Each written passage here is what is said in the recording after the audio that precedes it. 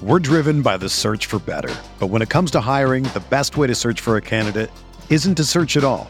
Don't search, match with Indeed. Indeed is your matching and hiring platform with over 350 million global monthly visitors, according to Indeed data, and a matching engine that helps you find quality candidates fast. Ditch the busy work. Use Indeed for scheduling, screening, and messaging so you can connect with candidates faster. Leveraging over 140 million qualifications and preferences every day, Indeed's matching engine is constantly learning from your preferences, so the more you use Indeed, the better it gets. Join more than 3.5 million businesses worldwide that use Indeed to hire great talent fast. And listeners of this show will get a $75 sponsored job credit to get your jobs more visibility at Indeed.com/Blue Wire. Just go to Indeed.com/Blue Wire right now and support our show by saying that you heard about Indeed on this podcast. That's Indeed.com/Blue Wire. Terms and conditions apply. Need to hire? You need Indeed. This podcast episode is brought to you by Coors Light. These days, everything is go, go, go. It's nonstop hustle all the time. Work, friends, family. Expect you to be on 24/7? Well, sometimes you just need to reach for a Coors Light because it's made to chill. Coors Light is cold lagered, cold filtered, and cold packaged. It's as crisp and refreshing as the Colorado Rockies. It is literally made to chill. Coors Light is the one I choose when I need to unwind. So when you want to hit reset, reach for the beer that's made to chill. Get Coors Light in the new look delivered straight to your door with Drizzly or Instacart. Celebrate responsibly. Coors Brewing Company, Golden, Colorado.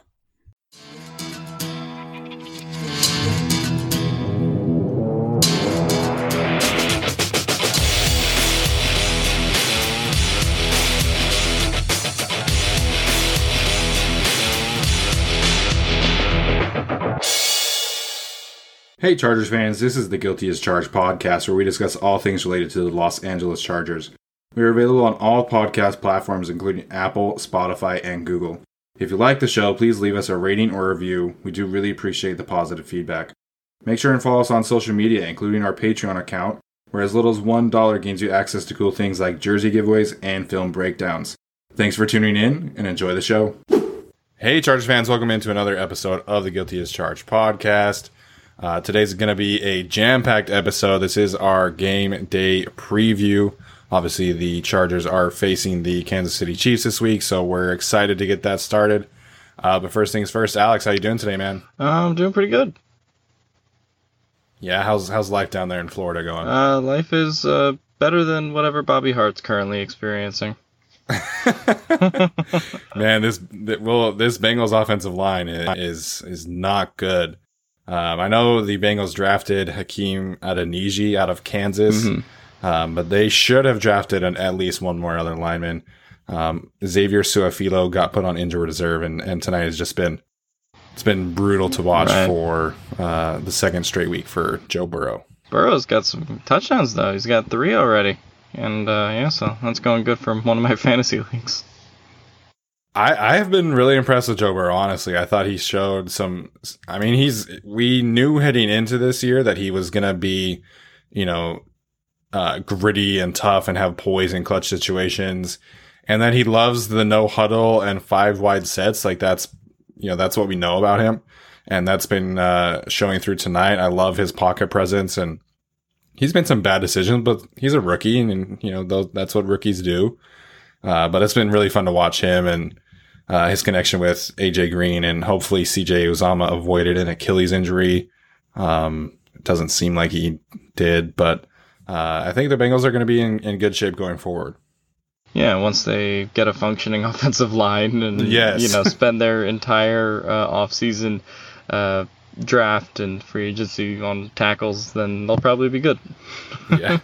This year, the Panthers drafted all defensive players. Next year, the Bengals need to do the same, except all offensive linemen. All 7 rounds. Yeah, all 7 rounds. Give me all the offensive linemen. So before we get started, we are going to do our picks for the week. We each have 3 games that we're going to pick. But I just want to clarify to everyone, in case there was some confusion, we're going to do our game recap episodes as soon as the game is over. And then we will publish those the next day, whether that's, obviously Monday like this week or on a Tuesday, like when they play on Monday.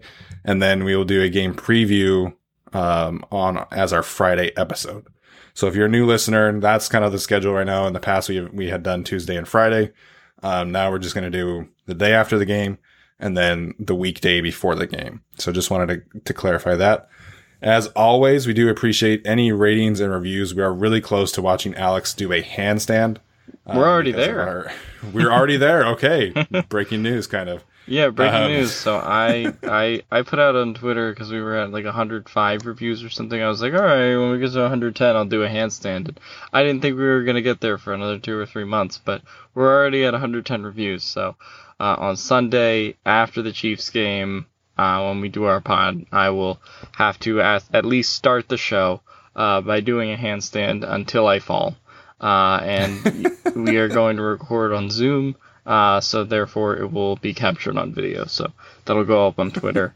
But yeah, I'm not excited. This closet isn't the best environment to do a handstand in.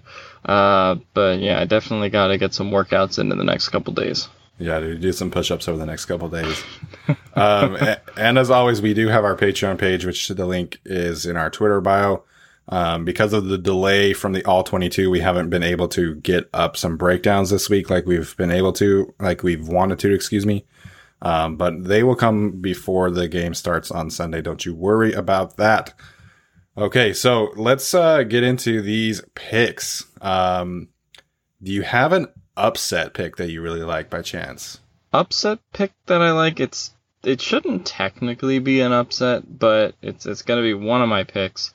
The Colts are favored by 3 over the Vikings, and I don't like how the Colts really played last weekend.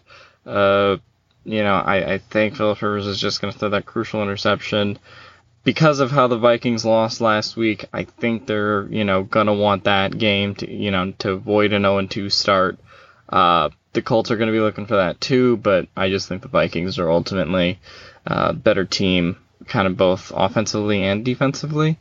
So I'm going to go that the Vikings beat the Colts. I like that pick. I think that's definitely both teams looking for a bounce back win, especially the Vikings. They look so bad against the Packers, especially that secondary. Obviously, they had a bunch of rookies that they picked in this year's drafts, but that was not a fun game to watch if you're a Vikings fan. All right, and what are your other picks for this week? My other picks for this week, I have the Cowboys over the Falcons. That's, I think, a pretty easy game to pick. I don't like how the Falcons look this week. And obviously, this is another situation where both teams are 0-1, looking for that win.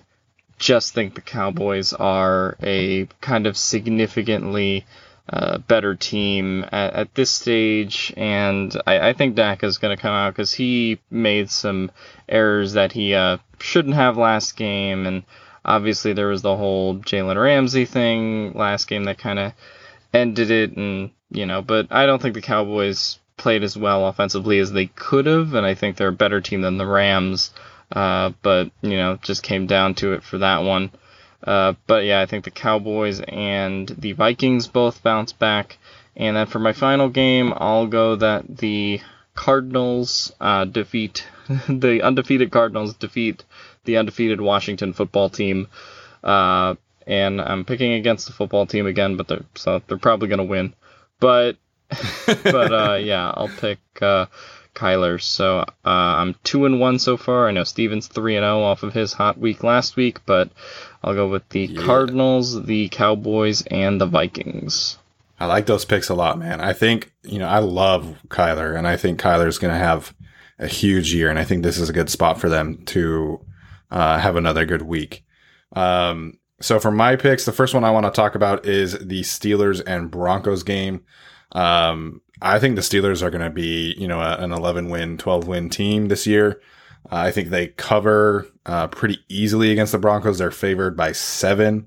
I could see them winning by 13, 14 kind of range. And I think Drew Lock is going to get going, but I think it's going to be tough sledding for for the next few weeks. And then the next one I wanted to highlight here was also the Ravens and the Texans. I just think the Ravens are an amazing team. They're favored by 7. That feels a little low to me, considering how they dominated the Browns and how poorly the Texans played against the Chiefs. And what a brutal start for the Texans, man. You get the 2 best teams, arguably in the league, back-to-back weeks to open the season. Yeah. So unfortunate. It is unfortunate for Deshaun Watson and company. I think the Ravens probably win that game by 14 or more. And then for my upset of the week, I'm actually going to pick the Patriots over the Seahawks. Bill Belichick was talking today about how much he respects Russell Wilson and thinks that he's arguably the best player in the league.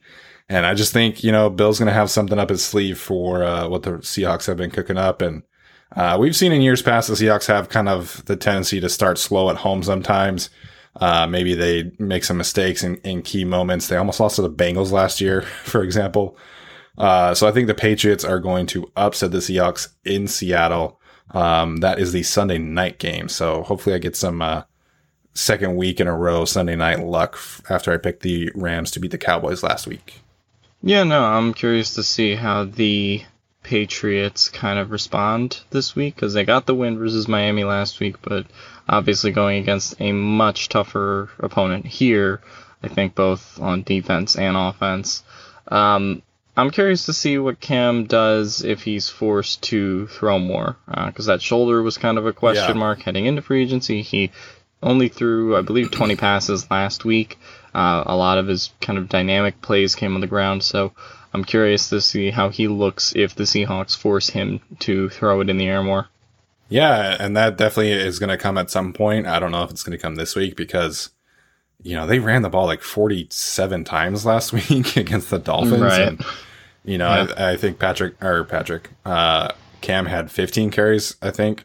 And they were doing stuff that he hasn't done since, his MVP year with just like quarterback power type runs. And Brad Kelly, I don't know if anyone else follows Brad Kelly, but he posted this video of the Patriots and they had 4 tight ends and a fullback and then Cam just in the shotgun by himself.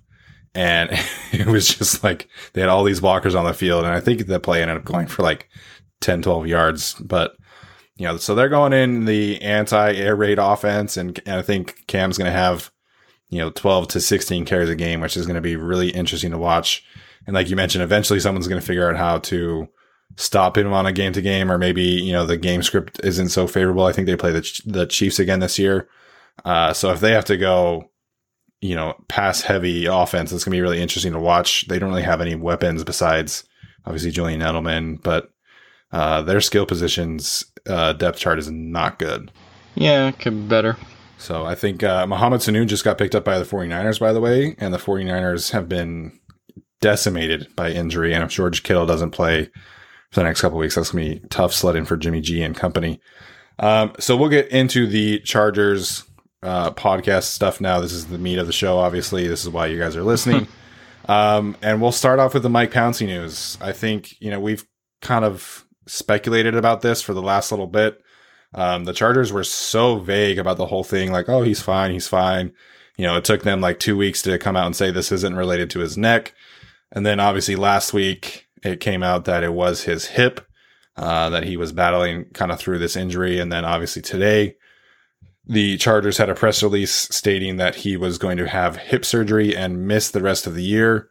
He is a free agent after this season, so I fully expect that this means that he's played his last game as a Chargers, which is just unfortunate for him. But Alex, what did you make of the whole situation, and what do you think? Is this a net positive for the team? Is this a negative? Because there's been a lot made of like, oh, the Chargers have lost another starter, but really Pouncey, like, he hasn't been a starter yet. Obviously he was the presumed starter, but he hasn't practiced in weeks. So what do you make of this whole situation? Yeah, I don't think it's very surprising. I said last week on this podcast, because we recorded the day that they announced it was a hip injury, and I said once it was a hip injury that I was pretty concerned. Yeah, and I just, I knew that Pouncey had some bad hips, but I was just kind of baffled by researching just, the history of this and having a stem cell treatment in 2017, and he's had, like, both hips in 2014 and 15. Like, this has just been a long history for this guy when it comes to his hips, and I feel bad for him, really, because now, this was his contract year, and, he has it kind of taken away from him, and, we talked about this being the end of his Chargers career. This might be the end of his football career, period, right. With another hip surgery, so I just feel bad for him from that perspective. As far as net positive, net negative, I think it is a positive in the sense that, we talked about, I think, on Twitter, and they do get to see Forrest Lamp. Dan Feeney played well last week, right? So you get to see those guys, and you get to see Dan Feeney, prove if maybe he's one of those higher priority free agents next season. And, the same is true for Forrest Lamp. We've kind of assumed Forrest Lamp was chopped liver after the season, but obviously now Forrest Lamp is going to be playing a pivotal role for 16 games, right? And so this is kind of going to be put up or shut up time, I think, for him. So I think this Pouncey injury is bad from the standpoint of depth, because if Feeney gets hurt, and then that really makes things a lot thinner. So it's bad from the sense that I think it makes them thinner on the offensive line. But I do think it is good from the sense that you get to see what Feeney and Lamp and all of these guys have on the offensive line. So, I definitely feel bad for Pouncey, though. Yeah, this is just an unfortunate turn of events for him. I think we were really lucky to see him play all 16 games in 2018. I didn't think that when the Chargers signed him that was going to be something that happened. But I also didn't think that he was going to, go in the total opposite direction. He played 5 games last year, really 4, because he got injured really on in that Denver game. And then obviously this year with the hip. So just a really sad turn of events for him as a player and as a person. And the Chargers players and locker room and coaches love him, and they elected him a captain this year. And again, I think he was a captain last year as well. So, I mean, he's got a lot of respect in that locker room, and the players love him, and the coaches love him. So it just is, from a leadership standpoint, I think that's the bigger loss than on the field standpoint. I was on record saying that I am kind of wanted them to move on from Pouncey and maybe give Quessenberry or Feeney a shot. And now we're going to get to see that happen. Just from a long-term perspective, I think this definitely helps, because heading into the season, the interior offensive line outside of Trey Turner, it was murky at best. You had Forrest Lamp, who has been so frequently injured. You had Mike Pouncey coming off a neck injury. You didn't know if Dan Feeney was going to be a left guard or a center. You didn't really know about Scott Quessenberry. I know about Scott Quessenberry, but the team for some reason doesn't like him very much. So the outlook was murky, and so I think this gives the team a true opportunity to figure out if Forrest Lamp and Dan Feeney can hold the fort down moving forward. I think Dan Feeney is going to have a big year. I think he's going to have a very special season and prove that he should be kept around. I know Forrest Lamp was the highest graded offensive Charger by Pro Football Focus. I didn't see that. I still saw some struggles with bull rushes and with stunts, and they only had him listed for 1 pressure given up. I counted 3. So I thought Forrest played well. I thought he played better than he did in the games last year, but I'm not ready to have full confidence in him yet. Whereas I'm pretty confident that Dan Feeney is going to be that level of player moving forward. Right, yeah, I don't know what the fuck Pro Football Smokus was. Pro Football Smokus, yeah. What are they smoking over there? Yeah, I don't know what they're smoking this week, because they gave Casey Hayward a 31.3. He had 12 tackles, held AJ Green to 50 yards. I'm like, what are you guys doing? But anyway, other than my Casey rant, yeah, I agree that Lamp played well last week. I don't know if I expect him to sustain that for 16 games, especially considering that the Bengals matchup was easier because of what they were missing on the interior offensive line with Atkins, and then Reeder went down, and Daniels was kind of banged up. So we'll see how that progresses over the season, and how they deal with Chris Jones. Coming at him. But yeah, I definitely think that in that sense it is a net positive for the long term. I just kind of wish Pouncey would be able to kind of stick out this year and see what he can do. But, just kind of sucks for him in that regard. Yeah, so in the corresponding move, they obviously promoted Gabe Neighbors, who only played 5 or 6 plays on Sunday, to the active squad. So that'll be interesting to watch. I assume this means that Ryan Groy will stay active as well, and obviously Tyree St. Louis will go back to a backup role once Trey Turner is fully active. But yeah, I'm excited to watch this we'll get into our key matchups, but I'm excited to see how this group goes up against Chris Jones, and I think that really is going to kind of determine the game. So we each have gone back and watched the game now. Thankfully I was able to watch the All-22 today. Did you have anything that kind of changed your mind once you rewatched the game, or anything that stood out to you when you watched the film? In terms of the Bengals game, not a lot changed for me. The thing that I just, kept saying was like, we kept saying that the offense was kind of like slow and awkward last time. And one of the things that was awkward about it was, you pointed out this footage to me, but, they were using like Keenan Allen as like a decoy on like some routes, and they had another route where they used Joe Reed as like a decoy. A few where they kind of used Eckler in that way as well. And it's like, stop using these guys as decoys because they're good. But there's part of me that's like that. But, it's, to me, we'll get to the keys to the Chiefs game, but it's like, Keenan Allen you're not going to win a lot of games if Keenan Allen's only getting 37 yards. They only, won this one by Randy Bullock's, injured, not injured calf, but by the grace of that. But, it was just a little weird to see like, such, an offense that, is known for its playmakers like Keenan and Mike Will, Hunter Henry, Eckler, just like kind of feel static. And, some people are going to blame that on Tyrod, and I don't think Tyrod had the greatest game looking back at it either. I thought I maybe have a little bit of a worse opinion of his game after watching the All-22. I just think there were maybe some more questionable throws than I initially thought. But, I still think, I still think that my opinion of the game was mostly the same. One of the things that I wanted to mention was just, PFF posted that Jesse Bates was playing with his hair on fire, and I was like, I was watching that, and I was like, geez, this man was crazy that game, and he might be the best free safety, that they go against all year. He was just insane. I guess we'll see how Juan Thornhill does this week, but he was just a monster in that game. But yeah, no, not much changed about the Bengals game. Ugly win, and now we're on to the Chiefs, really. Yeah, exactly. That's the big thing, is on to the Chiefs. As for the Randy Bullock thing, that guy was 100% faking, which, I respect the move. It's like when Shaq or Giannis would airball a free throw, they always like, shake their wrist really hard or like grab their arm to like say like, oh man, like this.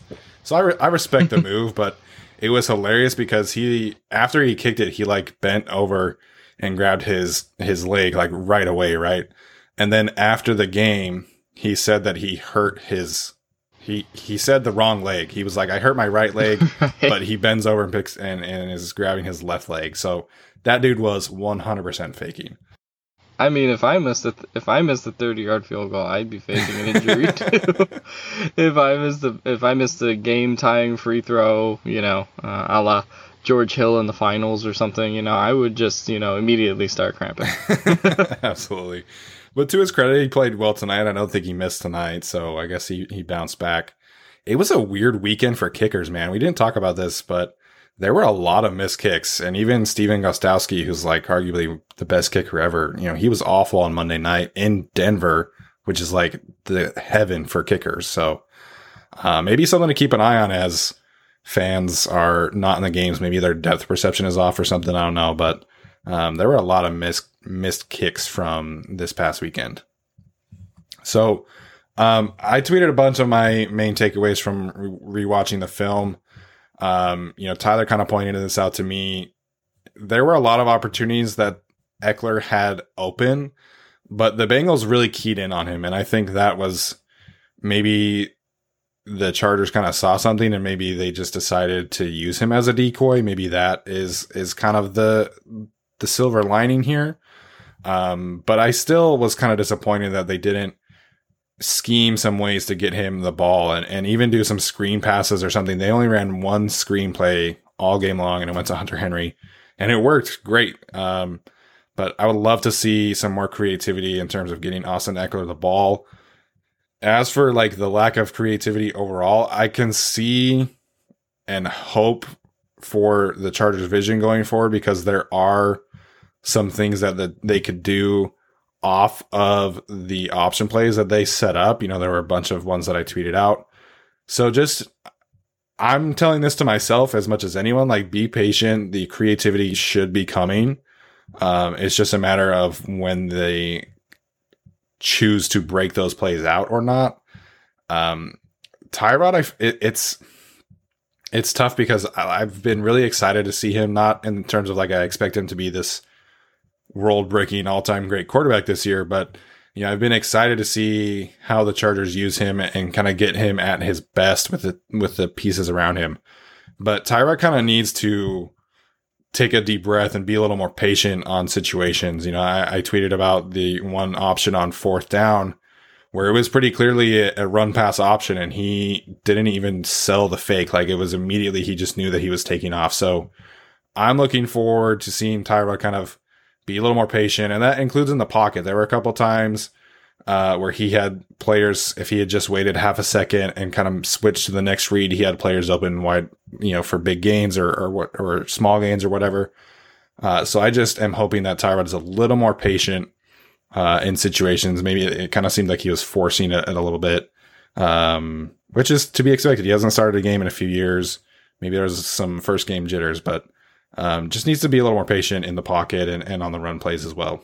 Yeah, agreed. One of the things that I really want to see for Tyrod in this game is get him some designed runs. Like every time Tyrod really ran in this game, it was because he had to, right, on some of those 4th downs, or the pocket broke down and he ran out of the pocket. But it's one of the things that helped Cam Newton so much this week was designed runs and building a strategy around that. I was just surprised that the Chargers didn't come out really with any design runs. And it's just this is one of this guy's strengths. He's not Lamar Jackson at running, but he's certainly a hell of a lot better than, Phillip Rivers, plywood legs were, right? He can move. And it's give him some design runs where he can show off his athleticism. And that goes with the creativity. And we ranted about this in our group chat, but it's why the fuck does Joe Reed only have 3% of snaps? Feed my man. He's the best third receiver on this team. It just frustrates me to see them just jump away from some easy opportunities for creativity, right? It's you don't even have to think this hard on these ones, but it's no. I don't know. Well, we'll see what they do against the Chiefs, but a lot of my frustration with the all-22 and snap counts was just there's just some, easy ways you can tweak this and make it a lot better. But, that might just be the fact that we're treating it as a preseason game and, seeing kind of what they can do. And, I as we said last week, I doubt that they showed their whole arsenal and their whole playbook. But, I would have liked to have seen a little bit more.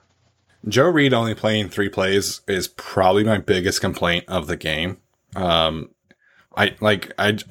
can't wrap my head around the thought process of talking all offseason about being more versatile and comparing Joe Reed to Percy Harvin and all these guys who have been so creative, and Deebo Samuel, for example. And then you give him 3 plays, and on all 3 plays, he motioned into the backfield. On every single one, he motions into the backfield. And you don't give him the ball once. And he had a great return that set up the touchdown drive. He had the 46-yard kickoff return. You don't give him a single touch after that. So I'm just like, I can't wrap my head around the Joe Reed usage, or lack thereof, I should say. I don't understand the infatuation with Jalen Guyton, because all he can really do is run straight really fast. And I don't get that. I'm hoping that that's something that changes going forward, because it's not a rookie thing, because they gave Joshua Kelly 12 carries. Like, obviously they know what Joshua Kelly can do, so you should be able to know what Joe Reed can do. And giving him 3 snaps was just, it was annoying, man. I was frustrated at that one. Yeah. You know who else can run really good fast in the forward direction? Leonard Fournette. He's really good at doing that. But yeah, anyway, I just think, they just need to show more creativity this week and get Joe Reed and get KJ Hill, get those guys involved. And maybe a couple fewer snaps for Jalen Guyton. Not to bag on Jalen Guyton. I just... Right, no. Like, I definitely think it's not to bag on him, but it's like, I've watched so much film that, like, I'm just so confident in the idea that Joe Reed is the 3rd best receiver on this team. Like, he has, he's not the fastest, but he has the best kind of intermediary speed between, like, a KJ Hill and a Jalen Guyton. And he has the ability to, run underneath routes, beat a receiver over the top. Like, those are just skills that the other two don't possess. Like, so I just don't get their hesitance to Joe Reed, especially, considering the kick return gave them 48 yards up near the 50. And it's like, I don't know what they're doing when they don't play some of their best players sometimes. Yeah, so we'll jump now into the injury report. Thankfully, outside of the Pouncey injury, the Chargers seem to be kind of heading into a relatively healthy game. Joey Bosa did have a triceps injury, but he had a limited practice Thursday, so I expect him to play. Justin Jackson is the interesting one. He did not practice. Obviously, he has a quad injury. They did call up Darius Bradwell from the practice squad, so I do expect Bradwell to get the nod over Justin Jackson this week. Donald Parham has an illness. He did not practice again, so we'll see. He didn't play anyway, so I don't know if he's going to. And then the big one, really, outside of Mike Pouncey today, was that Trey Turner practice in full. Getting him back against Chris Jones would obviously be a huge step forward for the Chargers and their chances of winning this game. Right. So I think Justin Jackson likely isn't playing. I guess the fact that it's Bradwell and they're not signing like an outside third back, right? Because they did meet with, they had I don't know if it was tryouts, but they sort of saw what Bilal Powell and Troymaine Pope and some of those guys had. So maybe that was in case that it was a long-term injury. Perhaps they don't view it as a long-term injury right now. I don't really know. But right now they're taking it seemingly week to week with Bradwell. So I think Bradwell will be fine in the running back 3 role. I think they'll lean much heavier, obviously, on Eckler and Kelly. And I think Kelly showed last week he can be heavily leaned on when it comes to the second running back role. So I think they'll be good there. And obviously, I'm very excited to see Trey Turner play. And he is going to be important because I think he does have kind of one of the easier matchups this week because he'll get Derek Nandi or Kalen Saunders, someone like that. But it's important that I think he really nails his matchup because the other matchups aren't favorable for the Chargers. So he's got to be, I think, one of the constants that just really goes out there and balls due to the other difficult Chiefs matchups like Frank Clark and Bulaga or obviously you have Chris Jones in the interior, right? So you got those guys on the ends in the interior that I think if Trey Turner holds his own, it would definitely be a big benefit to the offensive line, especially considering the hectic performance of Tyree St. Louis last week. Yeah, because Tyree St. Louis, man, he was all over the place. I think he probably led the team in pancake blocks, but I think he was really bad in passing situations. To me, the biggest upgrade in having Trey Turner over someone else is going to be those short yardage situations where the Chargers really struggled because, DJ Reader, Mike Daniels, they played very well in those short yardage situations, and the Chargers couldn't really get enough push. And that's been the weakness of Forrest Lamp and Dan Feeney, right? They're not power offensive linemen. They're more quickness based, but Trey Turner is a power based offensive lineman. So, if they need a short yardage situation, please run right behind Trey Turner. I think that is going to be something to focus on. I doubt they do a quarterback sneak again after it went so poorly. But Joshua Kelly, if you're in a short yardage situation, just run right behind Trey Turner. Right. So in terms of the Chiefs injuries, I would be surprised if Charvarius Ward played this week. Obviously, they are without Bashaud Breeland as well. So L'Jarius Sneed, their rookie, did play pretty well once Ward got hurt, but the Chiefs being without their two starting corners is an interesting thing to keep an eye on, especially for Keenan Allen and Mike Williams. Right, that's one of the big matchups. I think they have to attack both Fenton and Sneed. Presumably those two would be on Keenan Allen and Mike Williams, so you gotta go at them because I think they're definitely the easiest matchup to exploit. Other than, of course, Stephen A. Smith's favorite matchup, Hunter Henry versus Derek Johnson. Other than that, though, I think that you gotta go after L'Jarius Sneed. Also Rashad Fenton, as I mentioned before.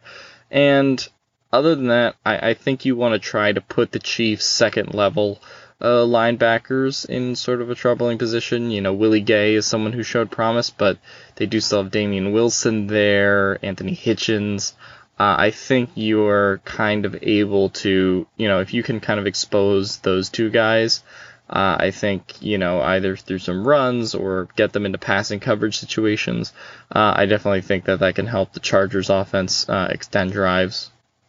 Yeah, absolutely. This is all going to be about matchups because it'll be really interesting to see how they use Tyrann Mathieu this week, if they bump him outside to kind of help out or if they keep him in the rotational role that he's been so good at with the Chiefs. I mentioned this to you guys today. He lined up as a pass rusher 9 times against the Texans. So definitely keep an eye on where the Honey Badger is lined up on. And this is something that I was going to focus on my film breakdown, which I'll get into probably tomorrow. But just keep an eye for where the Honey Badger is lined up. They really like to mix him around, but if they feel like they need some help on the outside and they put him on Keenan Allen or Mike Williams, I think that is a matchup that you should attack, especially if it's Mike Williams, because Honey Badger's like 5'7". The other injury, kind of note, Alex Okafor has not practiced. He's got a hamstring issue. He's not a starter, but he's not really a backup. They really rotate him a lot. He's played a lot of snaps for them over the years, but they do have that other defensive end who they drafted a couple of years ago. I forget his name, and it's impossible to pronounce anyway, so I'm sorry. But Topangin Kapaskis? Yeah, that one. Something like that, man. I have to look up the Chiefs depth chart and try to pronounce his name properly. I mean, no disrespect to Pangnan Kapagnas. You're just making me think of Topanga from Boy Meets World, man. I'm pretty sure that's his name. Let me look it up. Oh, that's so funny. To know Kapasagnan? Spell it. It's probably a silent K. K-P-A-S-S-A-G-N-O-N. So I'm guessing it's a silent K, and it's to know Pasagnan. Interesting. I don't know, though. I feel like the substitute teacher in the Key and Peele sketch. But yeah, to know Pasagnan. But yeah, no. Yeah, so that guy's the starter. that guy's the starter. Alex Okafor is kind of the backup, and he does rotate in a lot. That obviously hurts their depth. And then Kalen Saunders, you mentioned, has an elbow issue. He has not practiced as well. They listed like pretty much their entire offensive line on the injury report, even though all of them have been full practice. Kaleki Osemele and Austin Ryder have been full practice, but they were listed on the injury report. So obviously they should be good to go. So yeah, let's get into our keys to the game. Obviously we talked a little bit, Tyrod being patient. Did you have one specific thing that you wanted to mention that you feel like is the most important thing for the Chargers if they're going to win this week? The most important thing that I can think of is Travis Kelce. I think he is, and you look at his games last year, so he had one game obviously without Derwin James. That was the Mexico game. And that was the game where he was basically covered by kind of a multitude of defenders. It was Rayshon Jenkins on some snaps, Thomas Davis on other snaps. Michael Davis had some snaps where he was responsible for him, but they didn't really have one guy who could cover him. And that was sort of the problem in that game, and he had 7 receptions for 92 yards and a touchdown. But when you look at the Week 17 game, when Derwin James was active, he had 3 receptions for 24 yards. So there is a huge difference when Derwin James is inactive, when he's active, in the matchup on Travis Kelce. And it's a real bummer that obviously his injury in general, but his injury when it comes to the matchup against the Chiefs is huge. So I hope Rayshon or Desmond King, any of those guys they use, I don't know who exactly they're going to put on Kelce and how they're going to deal with him. But it's a weird thing because I feel relatively confident in how the Chargers corners match up with the wide receivers. We mentioned like Michael Davis on Tyreek Hill, or I think Casey Hayward can get Sammy Watkins, and I think Harris can handle, sort of like, Demarcus Robinson or someone like that. So I think they can handle the wide receivers, but it's just, can you handle tight end? Because if you can't handle Kelce, then that opens the door for the wide receivers to really let it loose if you have to kind of put more resources towards Kelce. So the one thing that I'm concerned about is either how Rayshon or maybe Kenneth Murray gets a couple snaps on him, but I'm curious to see how exactly they handle Kelce. Yeah, that to me is really, because you can shift coverage to Tyreek Hill and limit plays, and the Chargers have done a really good job of that. But if Travis Kelce has 75 plus yards, I think it's going to be a long day for the Chargers defense. I think really Travis Kelce is what makes their offense go. I would be interested in seeing maybe Chris Harris on him a little bit too, and then you can put Desmond King against Demarcus Robinson. I think that probably would be a better situation, or better scenario, excuse me. So that'll be interesting to see. Kind of expanding on that as well, I think the Chargers really fell in love with their nickel defense against the Bengals, and it kind of bit them in the ass, especially on the last drive, because they stayed in nickel on every single play, and the Bengals were going 5 wide on the majority of that final drive. So if the Chargers don't roll out some more dime packages, I think the Chargers could be in a little trouble there. I thought going into the Bengals game that how they handled Joe Mixon was going to be a key to the game, and I thought they did very well. And Clyde Edwards-Helaire, man, I think he might be already like a top 6 or 7 running back in the league. Like, I really do. I think he is special, and I think he opens up so many things for what the Chiefs want to do. And Daniel Jeremiah tweeted this video about, they had this running play where it was like a play action RPO, and the 2 safeties on the Texans at the snap just immediately took off deep. Like, they didn't even bother looking at run play. And so if the Chargers are in a similar boat and they're just selling out deep, that's going to open up a lot of running lanes for Clyde Edwards-Helaire, and he might just be able to have another game like he did last week and go for 150 yards and a touchdown again. Right. I think keying in on Clyde is going to be one of the big things in this game. He was a monster against the Texans. Even when they were really like trying to throw the house at him, he was still like just avoiding tackles. He's so quick and elusive. He in a sense is kind of like Austin Eckler a little bit, and he's sort of like the Chiefs version of him now. But obviously I think a little bit better when it comes to kind of cutting.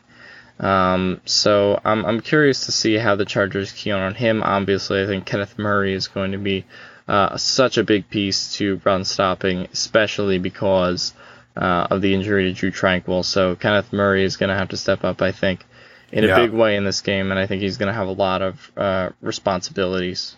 And then I think another key thing for the defense is Patrick Mahomes can beat you with his legs too. So I almost would prefer that the Chargers go into the dime package and you have Kenneth Murray kind of spy Patrick Mahomes, and then you can stick Chris Harris on Travis Kelce. You can stick Desmond King kind of in spy of Clyde Edwards-Helaire as well. And I think the defensive line is good enough where they can kind of manage the running game. You know, Linval Joseph, I thought, had a fantastic game on Sunday.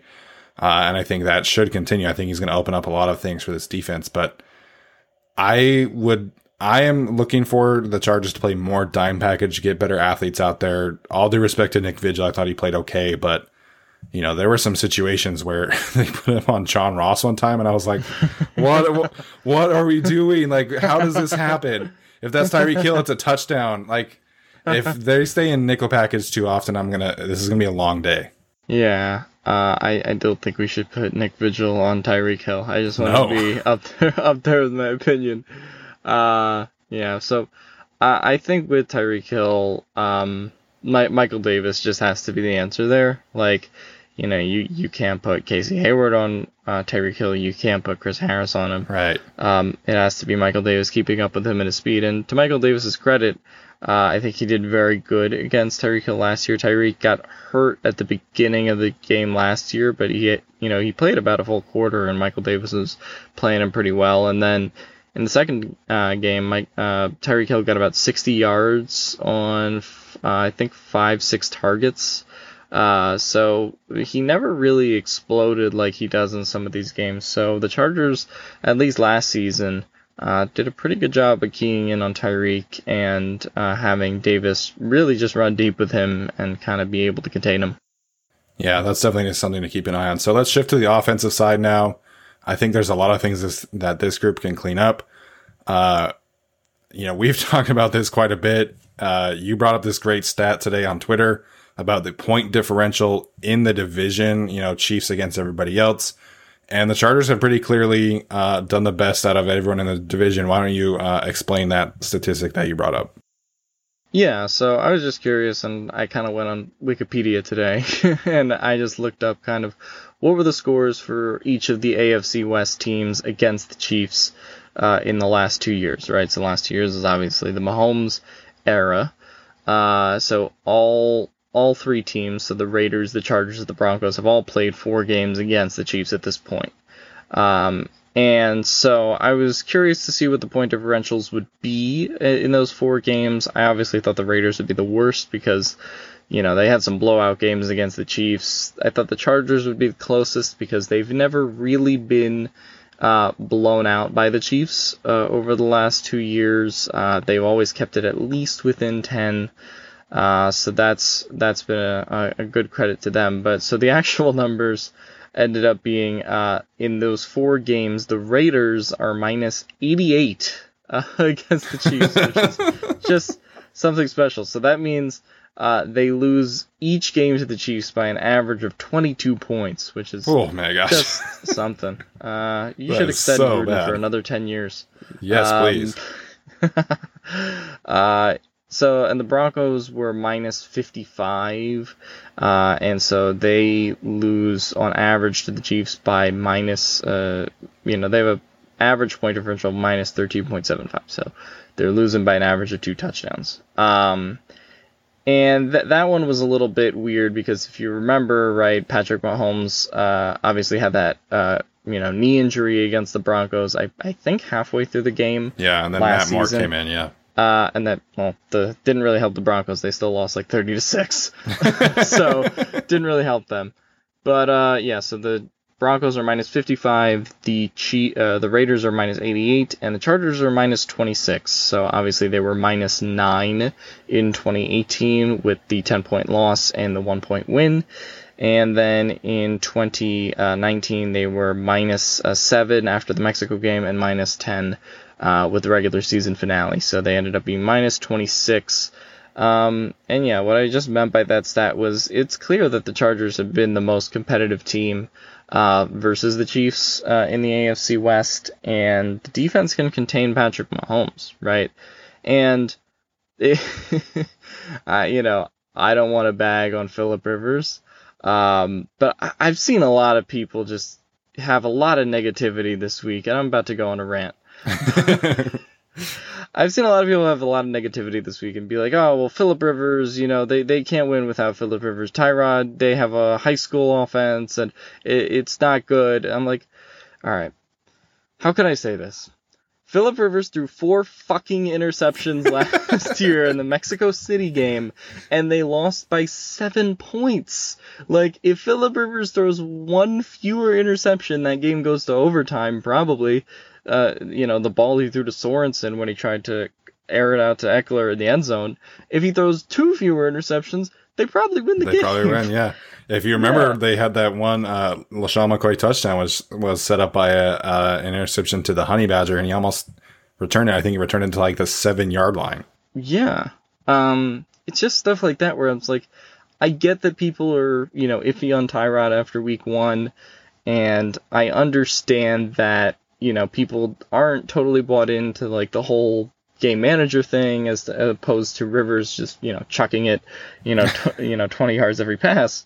But I think that you just have to acknowledge the reality there that it's like, if Phillip Rivers doesn't turn it over, however many times he turned it over against the Chiefs in both games in 2019, it's like the Chargers could have won 1 or 2 of those games. And it's like, I understand that the Chargers offense didn't look dynamic in week 1, but if you're one of these people that thinks the Chargers are going to lose by 3 touchdowns, I think you need to get your head checked, because Tyrod's not going to throw interceptions, and this team's defense is always going to keep them in games. Like, that's just, I think, the reality, and maybe the Chiefs pull away late. Again, I don't have the Chargers winning this game. We'll get to our picks a little bit later, but it's just like, so, the Chargers have always kept these games close against the Chiefs, and Tyrod doesn't turn it over. I just don't know how these people keep arguing that, oh, well, Phillip Rivers, they would win this game. Again, Phillip Rivers threw 4 fucking picks last year in the Mexico game. I feel like I'm going crazy. Yeah, going back and watching that game was so tough, because it's like, that it's coming, and it was just tough to watch. And so, obviously, the turnover battle has been like the emphasis of the season for the Chargers, and Anthony Lynn pointed this out in his 3 years against the Chiefs, and that includes obviously the first year of Alex Smith. The Chargers have lost the turnover battle 17-2. So that really, like, the Chargers are going to beat a dead horse with this turnover battle all season long. We need to get ready for that. And, it's true though, because you can't beat a team if you're giving them 17 extra possessions, especially a Patrick Mahomes team. And, going back to basketball and the Warriors, because I feel like the Warriors and the Chiefs, like, they're very similar. They have players that are able to go to this stratosphere where no one's going to stop them. If you gave Steph Curry and Klay Thompson and Kevin Durant extra possessions, you were screwed. If you turn the ball over 20 times a game against the Warriors, you're done. If you turn the ball over 17 times in 3 years against the Chiefs, you're not winning many games, and they haven't. So, we saw the Chargers win on Sunday, ugly. They won the turnover battle. If they can do that again, and Tyrod throws for 200 yards, but they win, like, are we going to be upset? Is everybody on Twitter going to be like, well, this offense fucking sucks? It's like, no, you just beat the Chiefs. So let's relax a little bit. I think the Chargers understand how to compete with the Chiefs, maybe not on a total win scale, but in an individual matchup with the Chiefs, the Chargers have done as good as a job as anyone in the league, and I expect it to be a close game. I don't think the Chiefs will cover the spread, which we'll get into, but The Chargers defense is built to keep this team in a low scoring type of game. And if the offense doesn't turn the ball over and give them a free touchdown at the 7-yard line, then they'll be in good shape. So I agree with you. I think that's spot on. Any other things you want to point out about key matchups or keys to victory in terms of the offensive side of the ball besides not turning the ball over? Oh, I should mention as we were getting the scores, I see a lot of people being like, well, how did the Chargers not score on the Bengals, but the Browns scored on the Bengals? I'm like, these results don't mean anything, man. It's still the preseason for some of these guys. Like, They didn't have a preseason. It's a Thursday night game on the road in Cleveland. Like, this is going to be a tougher game, just defensively, right, for both teams. And that's what it ended up being. For how little regular season results matter, speaking of basketball, you mentioned the Warriors. The Sixers beat the fucking Bucks and the, Heat by like 30 points in different intervals. They're not better than those teams. Right. They suck. So, it's just like people just need to chill out and stop overreacting to every little thing. Yeah. In the words of Aaron Rodgers, RELAX. Relax. Yeah, every game in the NFL is different, and I think that it's such a matchup-based sport more so than I think the other sports, because you might see something on film against one team and then you employ it, right? The week 1 against a team with no preseason, you're kind of gonna be out there with some training wheels on, and that seemed like what the case was with the Chargers. I'm kind of done talking about it because they won. Like I'm ready to move on to the Chiefs, right? So, we mentioned the corners. I think the corners of the Chiefs specifically, I think Mike Williams and Keenan Allen need to have a big game. And I think Keenan Allen specifically, you got to get him going. And that's something that, we were talking about, the three of us today. The Chargers need to be willing to scheme their better players open, because I think the offense as a whole is a work in progress. And so I hate to say this because people are probably going to take this negatively, but you almost have to treat Tyrod in this instance like a rookie quarterback, because he has no chemistry with these guys. He didn't have an offseason. He wasn't the starter last year. So you need to get him some quick throws, get him into a rhythm, do some more bootlegs. They only did like 3 or 4 in the first half. They didn't do any in the second half. Give him some easy throws at the start of the season and help him build a nice relationship with these receivers and make the offense more dynamic that way. But, don't take this as a negative thing towards Tyrod. I don't think that this is an indictment at him at all. I just think that the team needs to establish a rhythm. And that's something that they were not able to do in Cincinnati because they didn't execute on certain plays, short yardage situations specifically. But if you get Tyrod out of the pocket, give him some easy throws, get him into a rhythm, give him some easy slants, I think that would go a long way for the Chargers offense. Yeah, I think that's accurate, that the Chargers definitely need to, maybe people don't want to hear it, but treat Tyrod like he's a rookie quarterback, like you said. He doesn't have chemistry with these guys, and adding to the rookie idea, he is a rookie offensive coordinator, right? Yeah. Shane Steichen is a guy who's, not Ken Wisenhunt. He still has, a lot of room for improvement, a lot of room for development. It's going to take him time before he really feels like, hey, I'm, I know what I'm doing. It's going to take him 4, 5, 6, maybe even to the midpoint of the season where he totally feels comfortable calling the offense. And that's going to be something he's going to have to work on with Tyrod.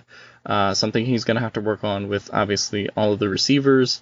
So I just think people, when it comes to this offense, just need to chill out a little bit. And, Tyrod's going to find Keenan Allen. I really do think he's going to get him in this game.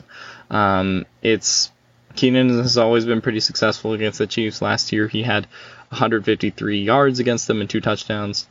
I just think people need to give this offense a little bit of time to develop and cook, especially since they had so little time in the offseason. Yeah, I just think there's been more talk somehow today, I think, after watching Joe Burrow, of we should get Justin Herbert in there. And it's like, okay, if Tyrod is struggling then Justin Herbert is probably going to struggle more, because Tyrod, at least, he was having the starting reps in the limited offseason. Justin Herbert has 0 reps with the starting offense. Like, it would be much worse. So I think, go ahead. Yeah, I was just gonna say, I don't know who's gonna be better in the long term between Herbert and Burrow, but Burrow came in as the most NFL ready quarterback that there's been in a while. He was always gonna be the guy to go from day one, right? Same probably can't be said for Tua, who people have questions about, Herbert, who people have questions about, especially Jordan Love, who people have questions about. He'll be starting after we're dead. But it's just I think when it comes to Burrow, he's he was so obviously NFL ready. Not every quarterback comes out like that, and that was the case, I think, for Herbert. And Telesco said the moment he drafted Herbert and FaceTimed him, he was like, "Hey, we're going to be patient with you. We're not going to rush you out onto the field. We're going to be patient, let you develop." And that just has to be the case for Herbert. So, honestly, unless Tyrod is throwing, 3-4 picks a game, I just don't see how Herbert really gets in here. And I know that's not what fans want to hear, but it's if the team is, competing in ball games, regardless of Tyrod's final stat line and whether you like it or not, they're just going to keep doing that. And they're not going to throw Herbert in before they feel he's ready. Yeah, I know that all of us want to see the Chargers win a Super Bowl. Believe me, I want to see that happen. But were we really expecting them to be in that kind of position this year? I certainly wasn't. I know you weren't. I know Tyler wasn't. And so, I've seen this line, well, if we're not competing for a Super Bowl, what's the point? It's the point is to build up players and improve as a team. And so for me, if the team goes 8-8, that's an improvement. They won 3 more games than last year. Right. That needs to be okay. And this offense taking some lumps going forward, it's just the reality of the situation. It's a new offense. It's a new starting quarterback. And like you mentioned, it's a rookie offensive coordinator with the first time having the keys to the offense, having the system to make it his own, because he had to run Ken Whisenhunt's offense with a quarterback who basically checked out of every single play call. So this offense is going to take some lumps. That kind of leads me into the prediction thing. I think the Chargers will be able to keep it close. I think Patrick Mahomes scores a touchdown late. Probably throws it to Kelsey, honestly. And I think the Chiefs probably win. I'm going to go 27-20. So I think the offense will score 1 more touchdown. They kick a couple of field goals, but I think the Chiefs win 27-20. So for my score prediction, I went 30-21. So I think the Chargers keep it close for the game, but I think the Chiefs get a late touchdown to pull away. So maybe the Chiefs are up by 2 or 3 going into the final quarter, and then pull away with a late touchdown. I see a way, right? We obviously see a way in which the Chargers can compete. I think the defense will keep it close. The Kelsey thing is a little bit concerning, but I still think they've been able to stop Mahomes, and, limit him. And, other than the Mexico game, they've been able to keep him from getting insane rush yards as well. He, has been able to be contained. You can contain Tyreek Hill, right? You can contain all these things from happening, but ultimately, I don't see the offense at this juncture, maybe later in the season when they're kind of fully on key with each other, and, you see Tyrod starting to play well, and you see Steichen having a better connection with all these guys.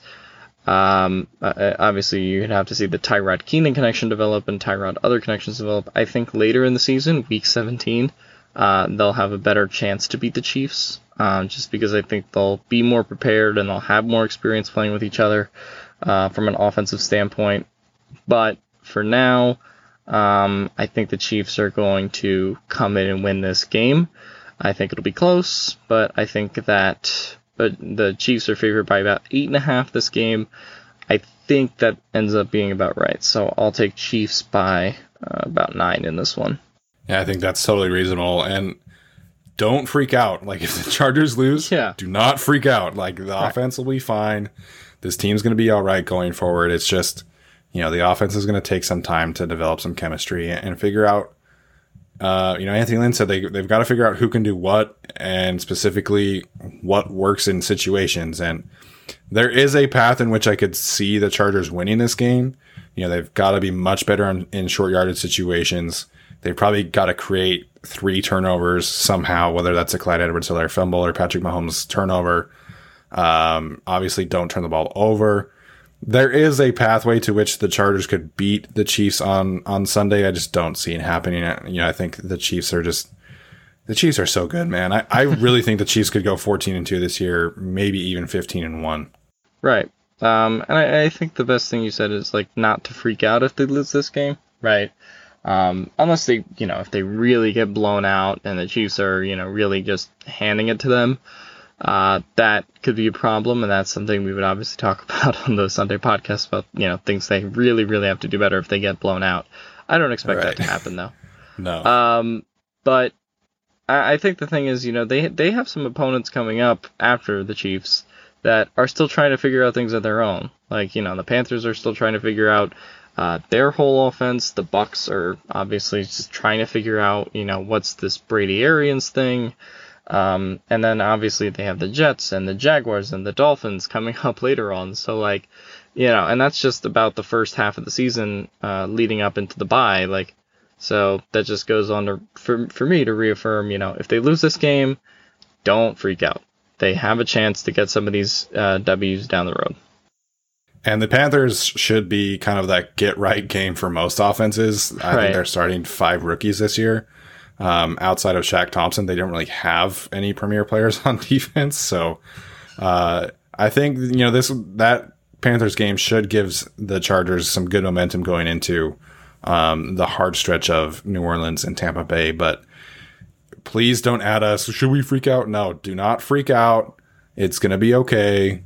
The Chiefs are just an amazing team. If they win, obviously, fantastic. If they lose, that's okay because it's the Chiefs. So, Alex, any other thoughts before we wrap up today?